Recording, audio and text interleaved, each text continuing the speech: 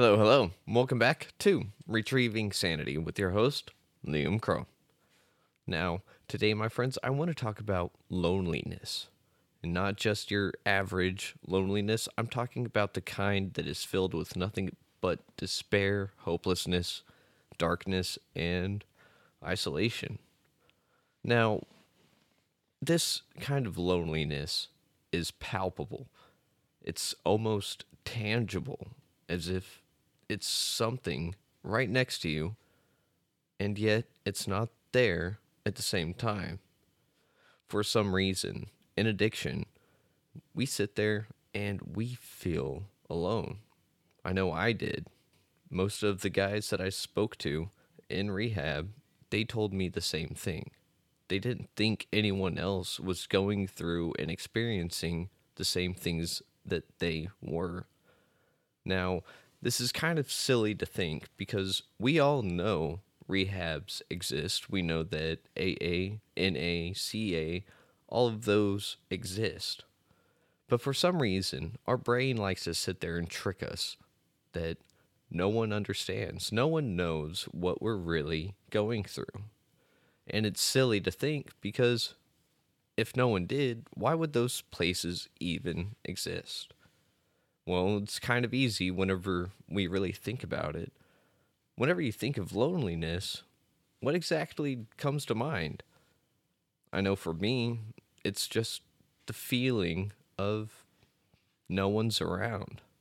In fact, if you actually Google define loneliness, it'll say to be feeling alone, especially sad. So loneliness is not just not having anyone around, it's the active form of mourning for something that doesn't exist, or at least doesn't seem to exist. Now, if we look back and take an inventory, if you will, we'll find that we actually had a lot of people around, whether they were other users, drinkers, friends, family, any of that. The problem is, we felt alone. We felt lonely. And this kind of loneliness, like I said earlier, is full of despair and hopelessness. Whatever we're experiencing, it seems that no one understands.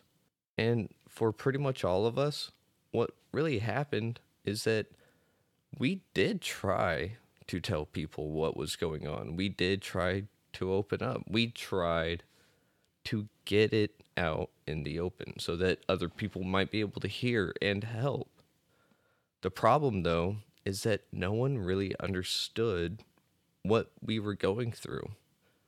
We could tell them, yeah, I'm going through a tough time. I'm struggling, this, that, and the other. But whenever we think about it, no one likes a negative Nancy. So we end up either pushing those people away because we're being honest and open, or we just close people off because no one cares. Now, you can say that you cared for someone that was in addiction, and maybe you did. Maybe you do right now. But the thing is, whenever they're not heard and understood, no one can change their mind that they have friends and family on their side. Whenever we're in active addiction, the world seems to turn against us. And by turning against us, we have to put up a big old wall and not let anyone in. And those that we tried to let in, those that we would open up to, would either disappear or just seem to not really care. Nowadays, whenever you say hello to someone, it usually comes off in the form of, hey, what's up? Hey, how's it going? You doing all right? Blah, blah, blah, blah. And everyone gives the same damn answer. It's going good. Living the dream, which that, by the way, is just code word for kill me. But whenever we sit there and that's all we do, the social norm of just saying it's good, just so that day to day business can continue without any kind of hindrance. It's draining, and not only that, it takes people out of being authentic with themselves and others. Whenever you are unauthentic, especially to yourself, it's just a giant injustice to you and to others. But remember, we tried to tell people what was going on. We tried to tell them how it's really going.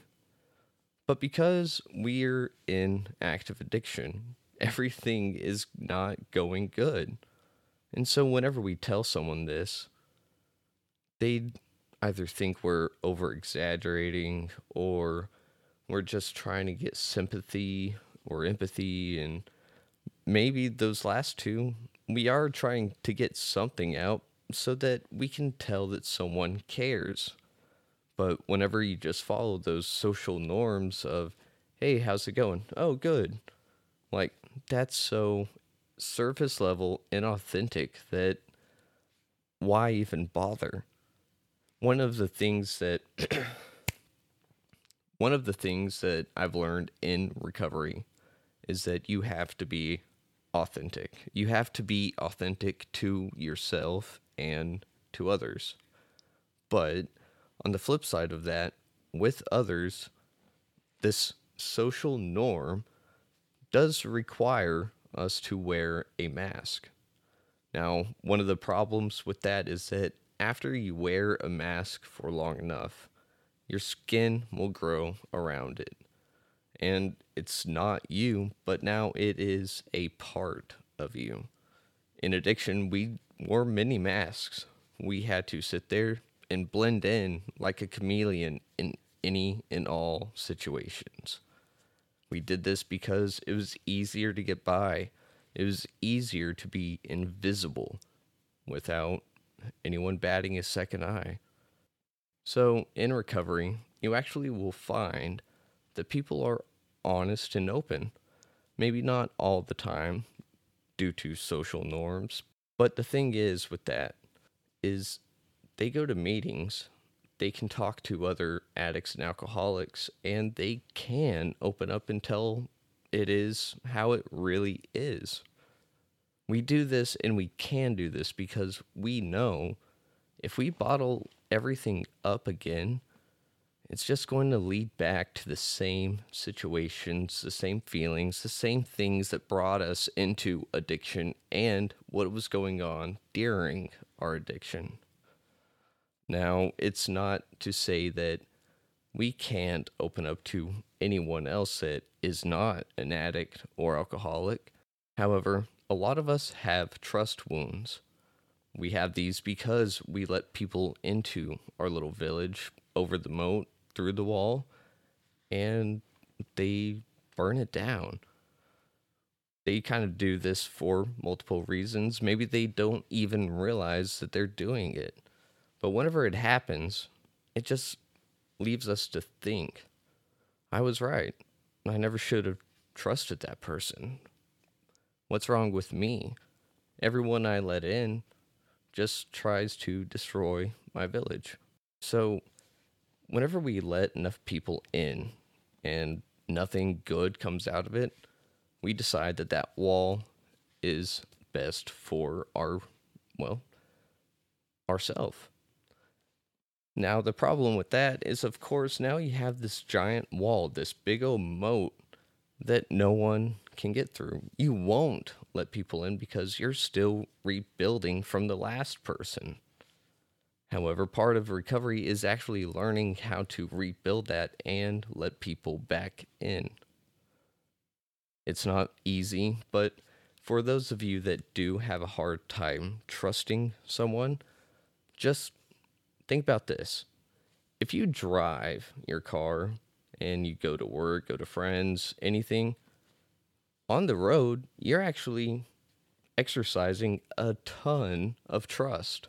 Whether you know it or not, you're trusting not only yourself, but you're trusting that others are going to do the right thing. And of course, it goes without saying that with this, you're still going to have people that don't care about anyone else or themselves, and that is apparent. However, we learn to trust little by little, and we can actually open up and tell it how it is because we have to do this.